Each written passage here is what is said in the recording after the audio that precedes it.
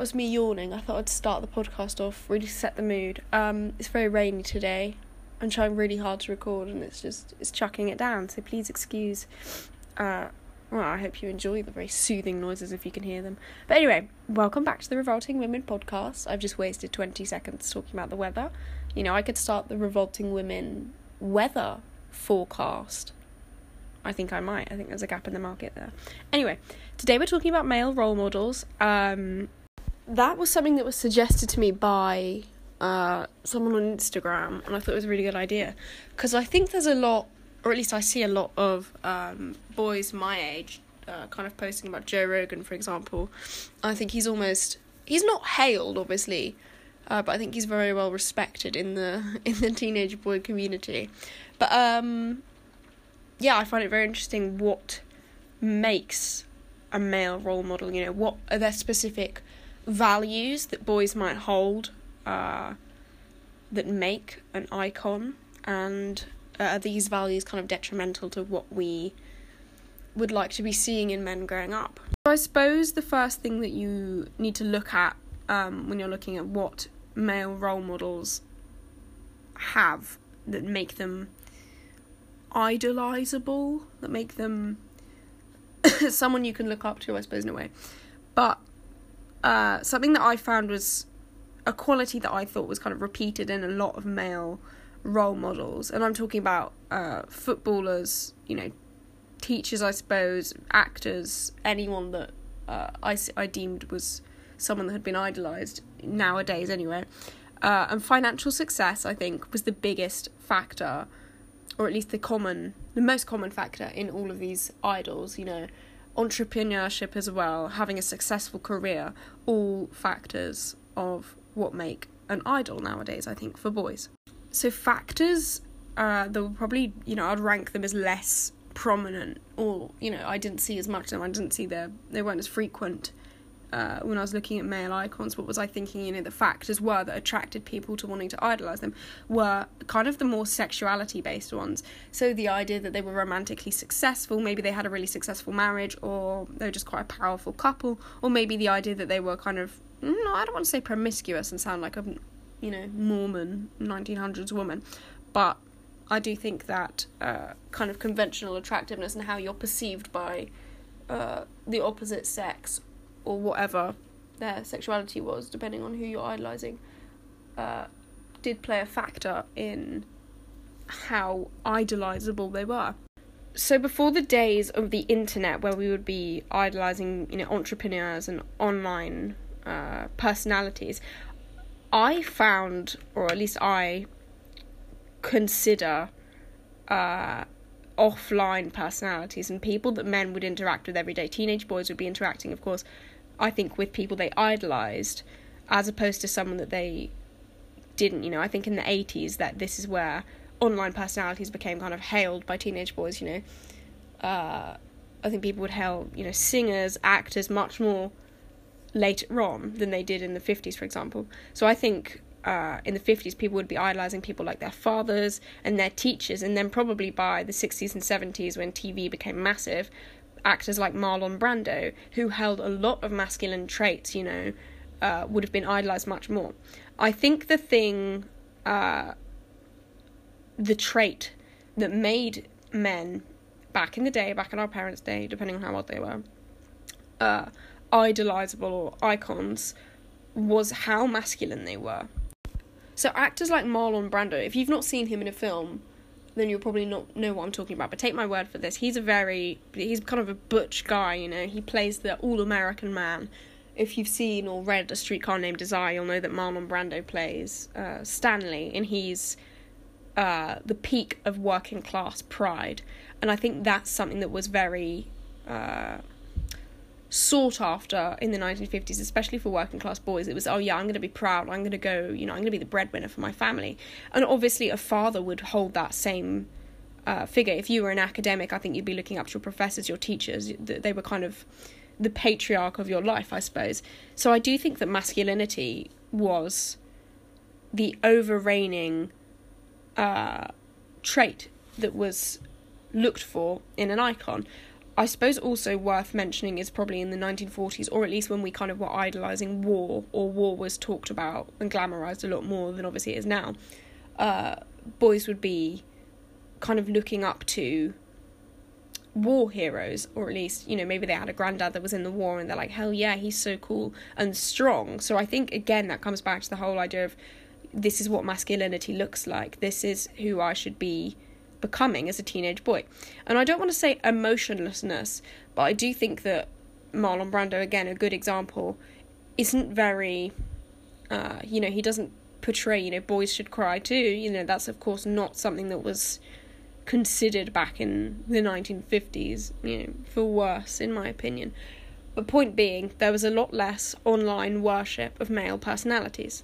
But what about now? Obviously, we've just talked about who boys would be idolising and looking up to in the 1950s and all through the 20th century. But what about the 21st century? Obviously, with the boom of, you know, online personalities, even if that's on TV, we feel a lot more connected to these people, I think. I think it's a lot easier to really idolise a football player, for example, if you follow him on Instagram, because it's like you're seeing part of his daily life. You're not just seeing the act he puts on football, you're seeing the act, if that is what it is, he puts on online. So I think, again, the qualities are very similar to what I first talked about. So financial success being the most common factor in idols for boys who were men. Entrepreneurship and resourcefulness. When I talk about this, I mean people like Elon Musk, who I'll go into more detail in a second. But I think this is, in many ways, my overruling theory for this male idolization of entrepreneurs is the kind of rebirth of the American dream. And I was talking about this the other day with my friend, and he kind of agreed that it's a big element in what men want to see in their idols is that kind of going from nothing to something. You know, people really like Eminem, for example, because he came from nothing. People like rappers that have had to go through a financial struggle most of the time, because that's what they rap about a lot of the time, this struggle. And I think a lot of, at least working class people, can relate to that more so. I think that's what's interesting when, for example, middle class boys really idolise rappers that came from poverty into extreme wealth. I think Kendrick Lamar being a good example. Is, you know, what are you really relating to? Because obviously a middle class boy is not going to relate to that financial struggle. But I think more than anything, it's the respect you get for someone who has struggled through that and is now talking about it and is like, hell yeah, you know, I'm wealthy as fuck now. I think that's something that we can all kind of, it's that desire for wealth. It's always that human greed. But anyway, my overarching theory is that this is the rebirth of the American dream. I'm going to read the Google definition of the American dream, just for those that aren't entirely, you know, just for the sake of clarity. So it is the ideal by which equality of opportunity is available to any American, allowing the highest aspirations and goals to be achieved.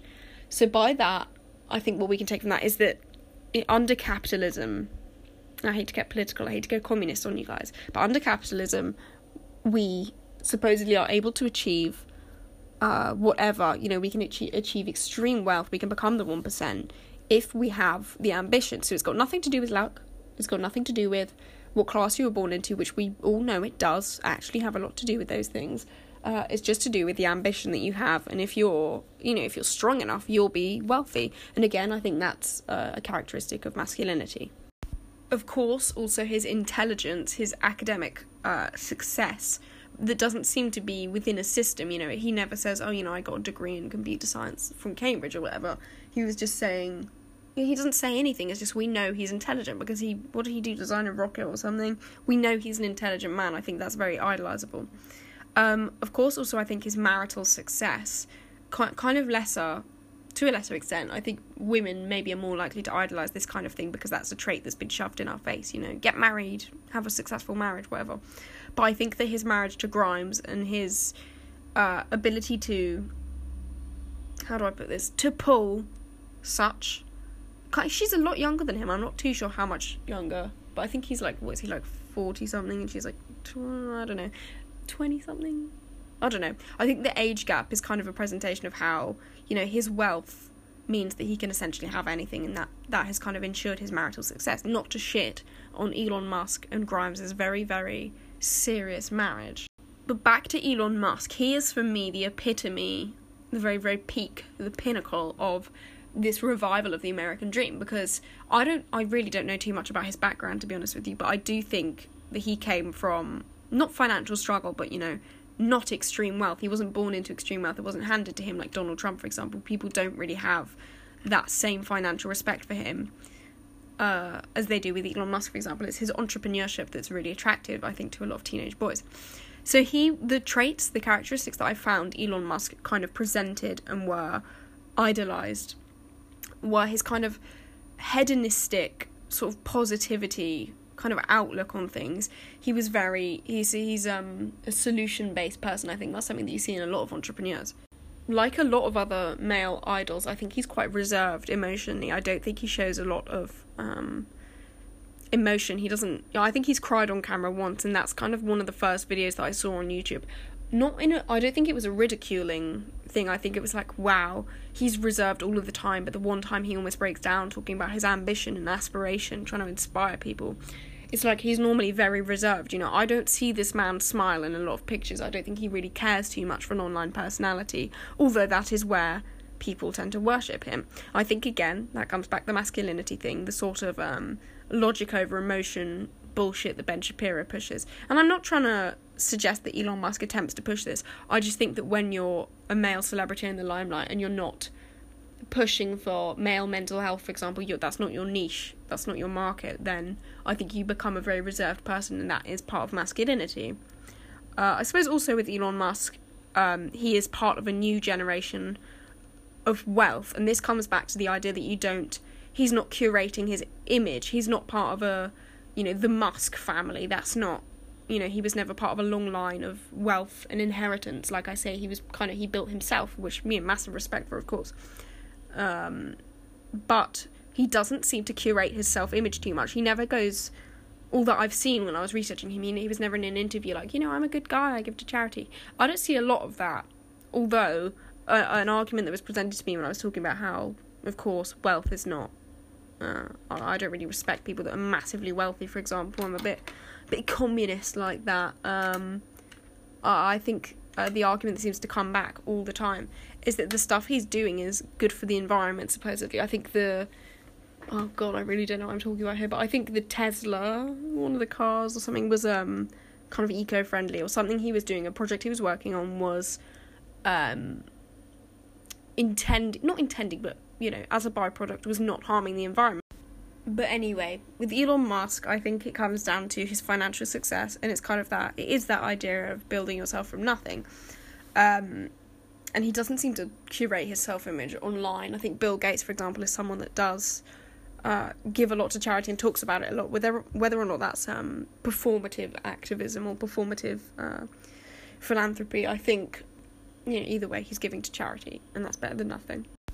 On to someone I consider a very interesting character. Joe Rogan has come up more than anyone in my thinking about male icons or people that boys look up to. And he obviously makes a podcast. I've got massive competition. Joe Rogan, of course. My stats completely compete with his, of course.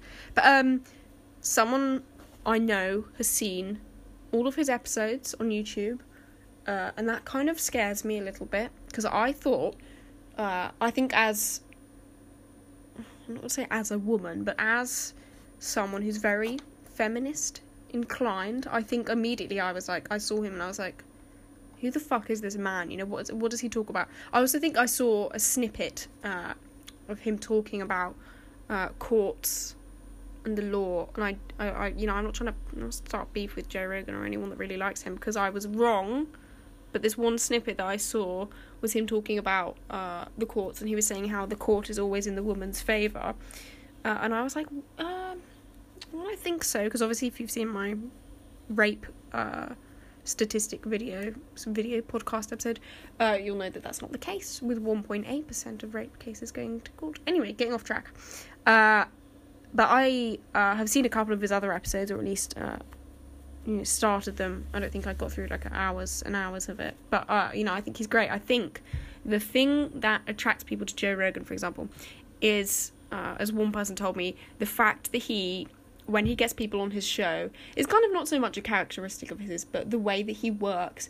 Obviously, he gets people that no one else can really talk to. Like, he had Elon Musk, I think, on his show. And that episode was really fucking funny. Because there was a bit where he was like, oh, your son was born on May the 4th? Oh my god, May the 4th be with you. And that was just, it made me laugh really hard. It was such a stupid outtake. But anyway, yeah, Joe Rogan, what a guy. He gets people on his show that no one else can really have on their show. And he talks to them. And I think the thing someone mentioned to me was that he doesn't seem to interject very much when he has guests. He doesn't just talk with them or ask them really stupid questions. He kind of lets them talk. And I think that's very interesting. That's an interesting side to celebrities or entrepreneurs like Elon Musk that you don't really get to see in formal interviews.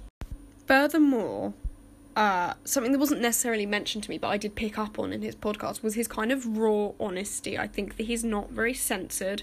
I think that he does talk about, I really don't know what his political standings are. I find him enigmatic, frankly. He's such a character. I don't know if I want to hate him. I don't know if I love him. I don't know. I'm very neutral, I think, when it comes to Joe Rogan, because I just do not understand him. He's almost alien to me. But anyway, I think that his kind of raw honesty is something that I find irritating in a way, because it's like, could you not, say stupid things like, the court is always in the favour of women, that give a lot of stupid men, for example, the ability to be like, okay, well, rape cases don't happen, but taken out of context. That episode was actually about divorce rates, for example, when you divorce and how children are given to the woman, the court will always be in the favour of the woman, in the sense the woman will always get the children. And I do agree with that, but I think he was failing to link that back to the fact that that's because women are expected to be better mothers than men. The patriarchy hurts us all, and he was kind of missing that point. But his kind of devil's advocacy, I thought, was irritating, but also very respectable, in the sense that he doesn't filter his podcast. And I think, a free society is one where we can make unpopular opinions, providing we're not saying, like, let's commit genocide, for example, if we can express unpopular opinions and not be scrutinised for them, but rather be corrected or have them answered or considered. So I think that aspect of Joe Rogan is something that I can totally get behind. Coming back to the traits, the characteristics of these two idols that I've talked about, I think we need to consider why is it these traits are so sought after or so prominent in a lot of the male icons that we've looked at.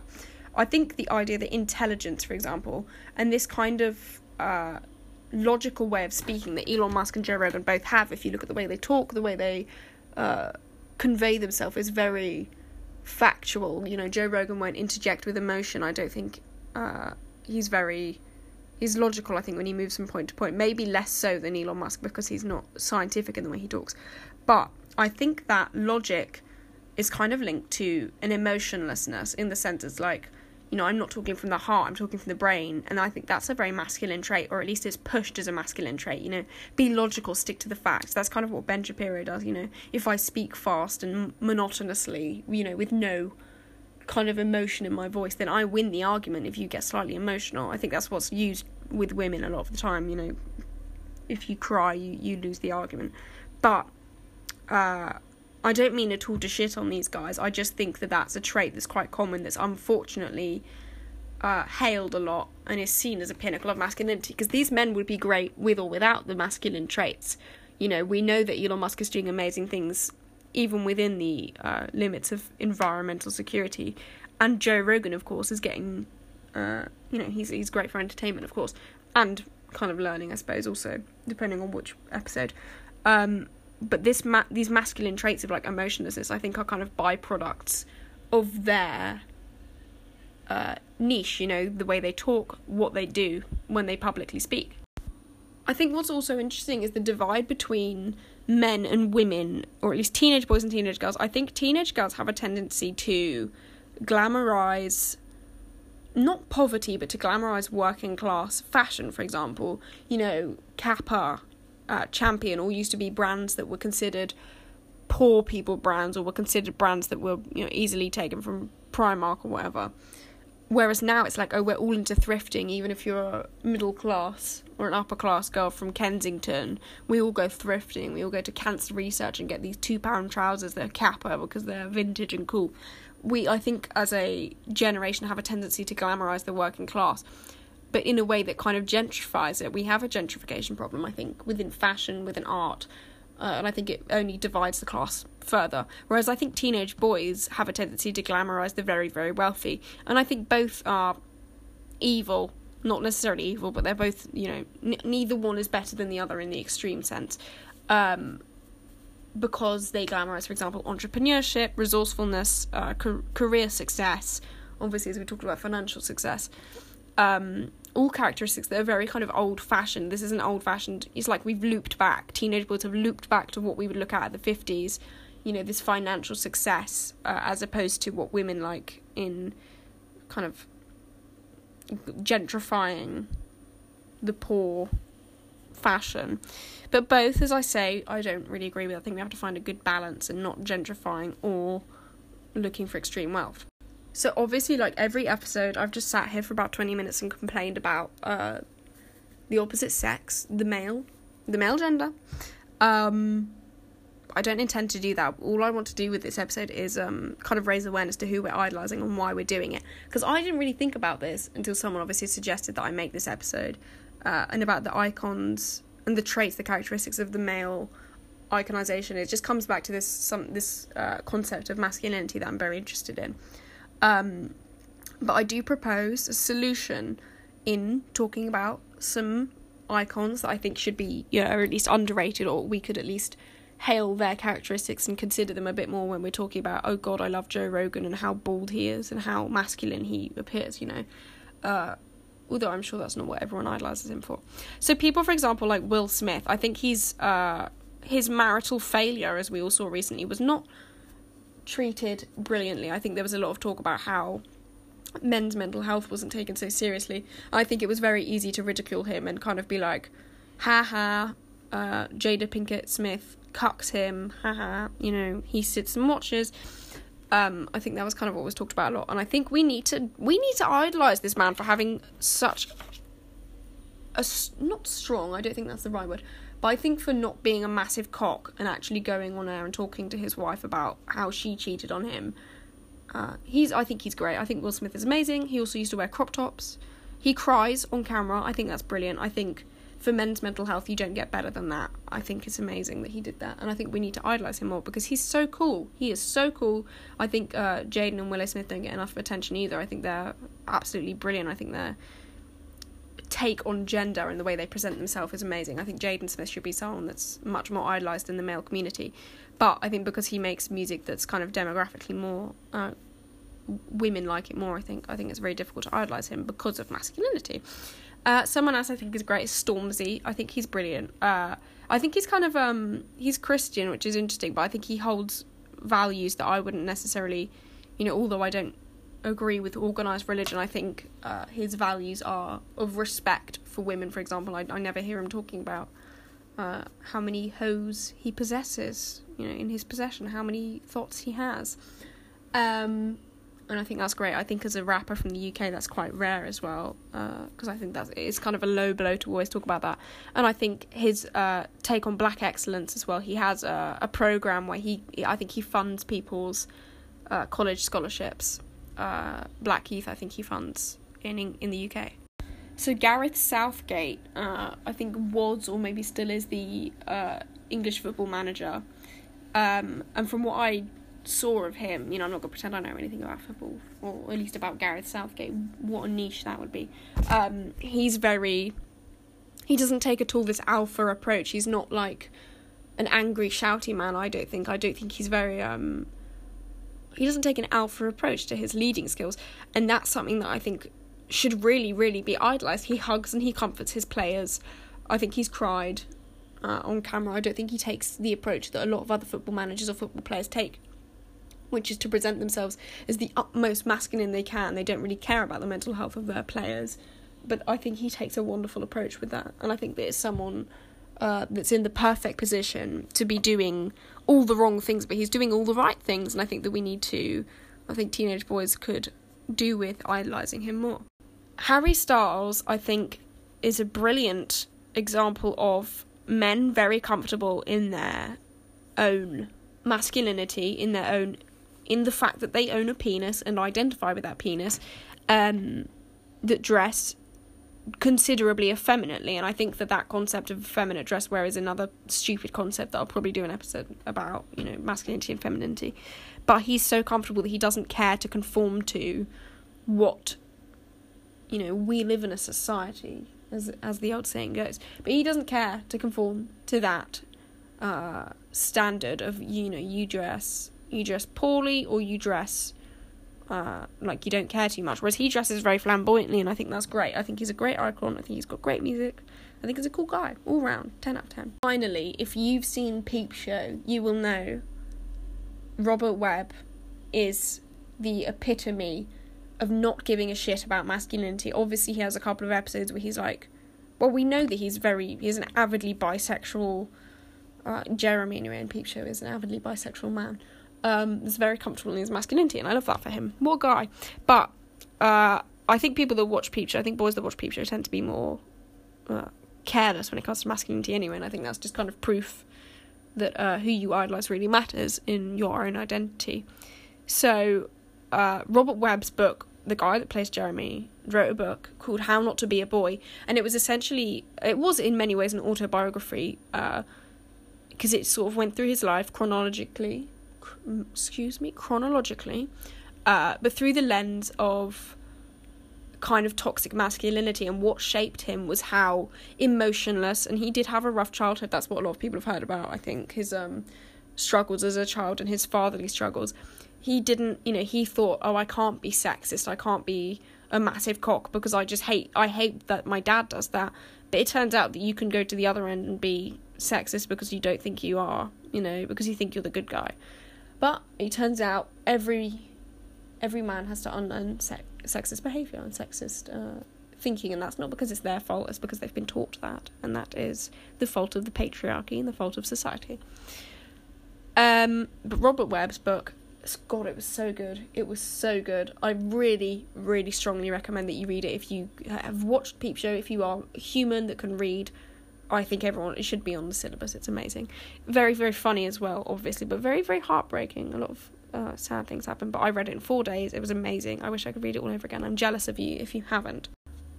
My point about Robert Webb, although I got very sidetracked in talking about my unashamed obsession with How Not to Be a Boy, is that he's not necessarily known, I don't think, for his how comfortable he is in his masculinity and his approach to feminism, which is brilliant, by the way.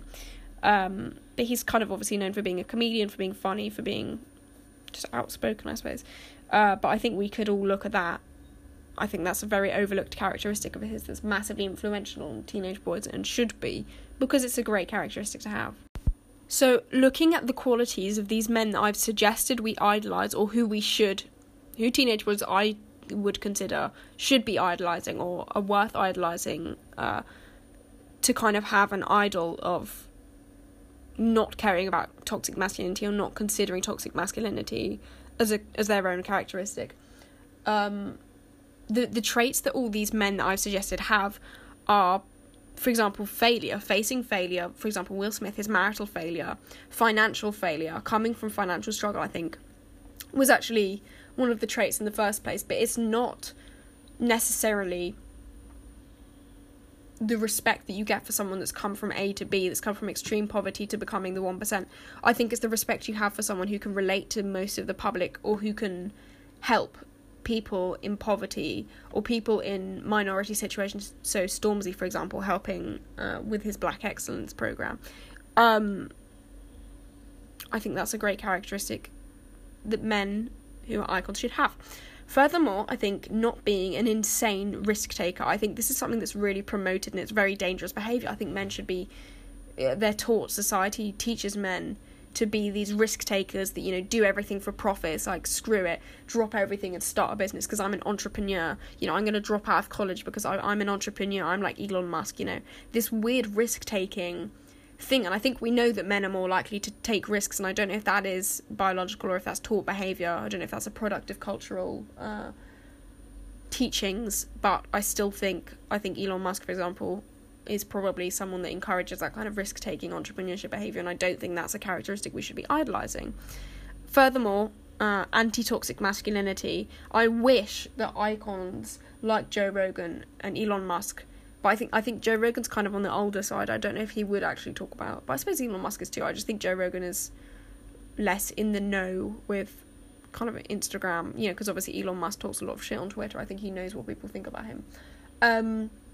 Anyway, I wish these male icons that are currently idolised celebrities in the male gaze were talking about toxic masculinity, because Jesus, it's so harmful.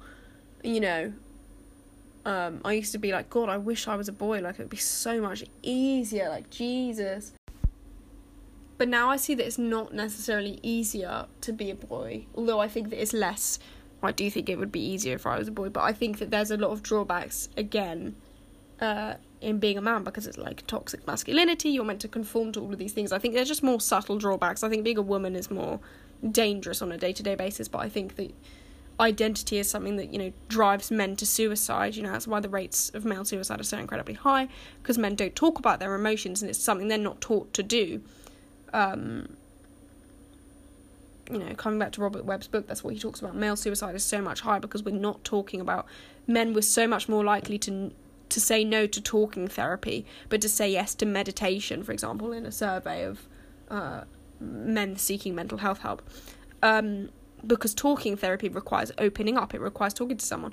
And from therapy, in my own experience, I know that's a really difficult thing to do, but imagine being told all your life, stop expressing your feelings. Robert Webb says when you're told to stop expressing these feelings, to not cry, that anger is the only acceptable solution, that drinking alcohol is the only acceptable solution to feeling emotions that everyone feels, it starts to sound uncanny and very similar to just saying don't feel those feelings at all. And that's why men suppress their feelings, and that drives them to suicide.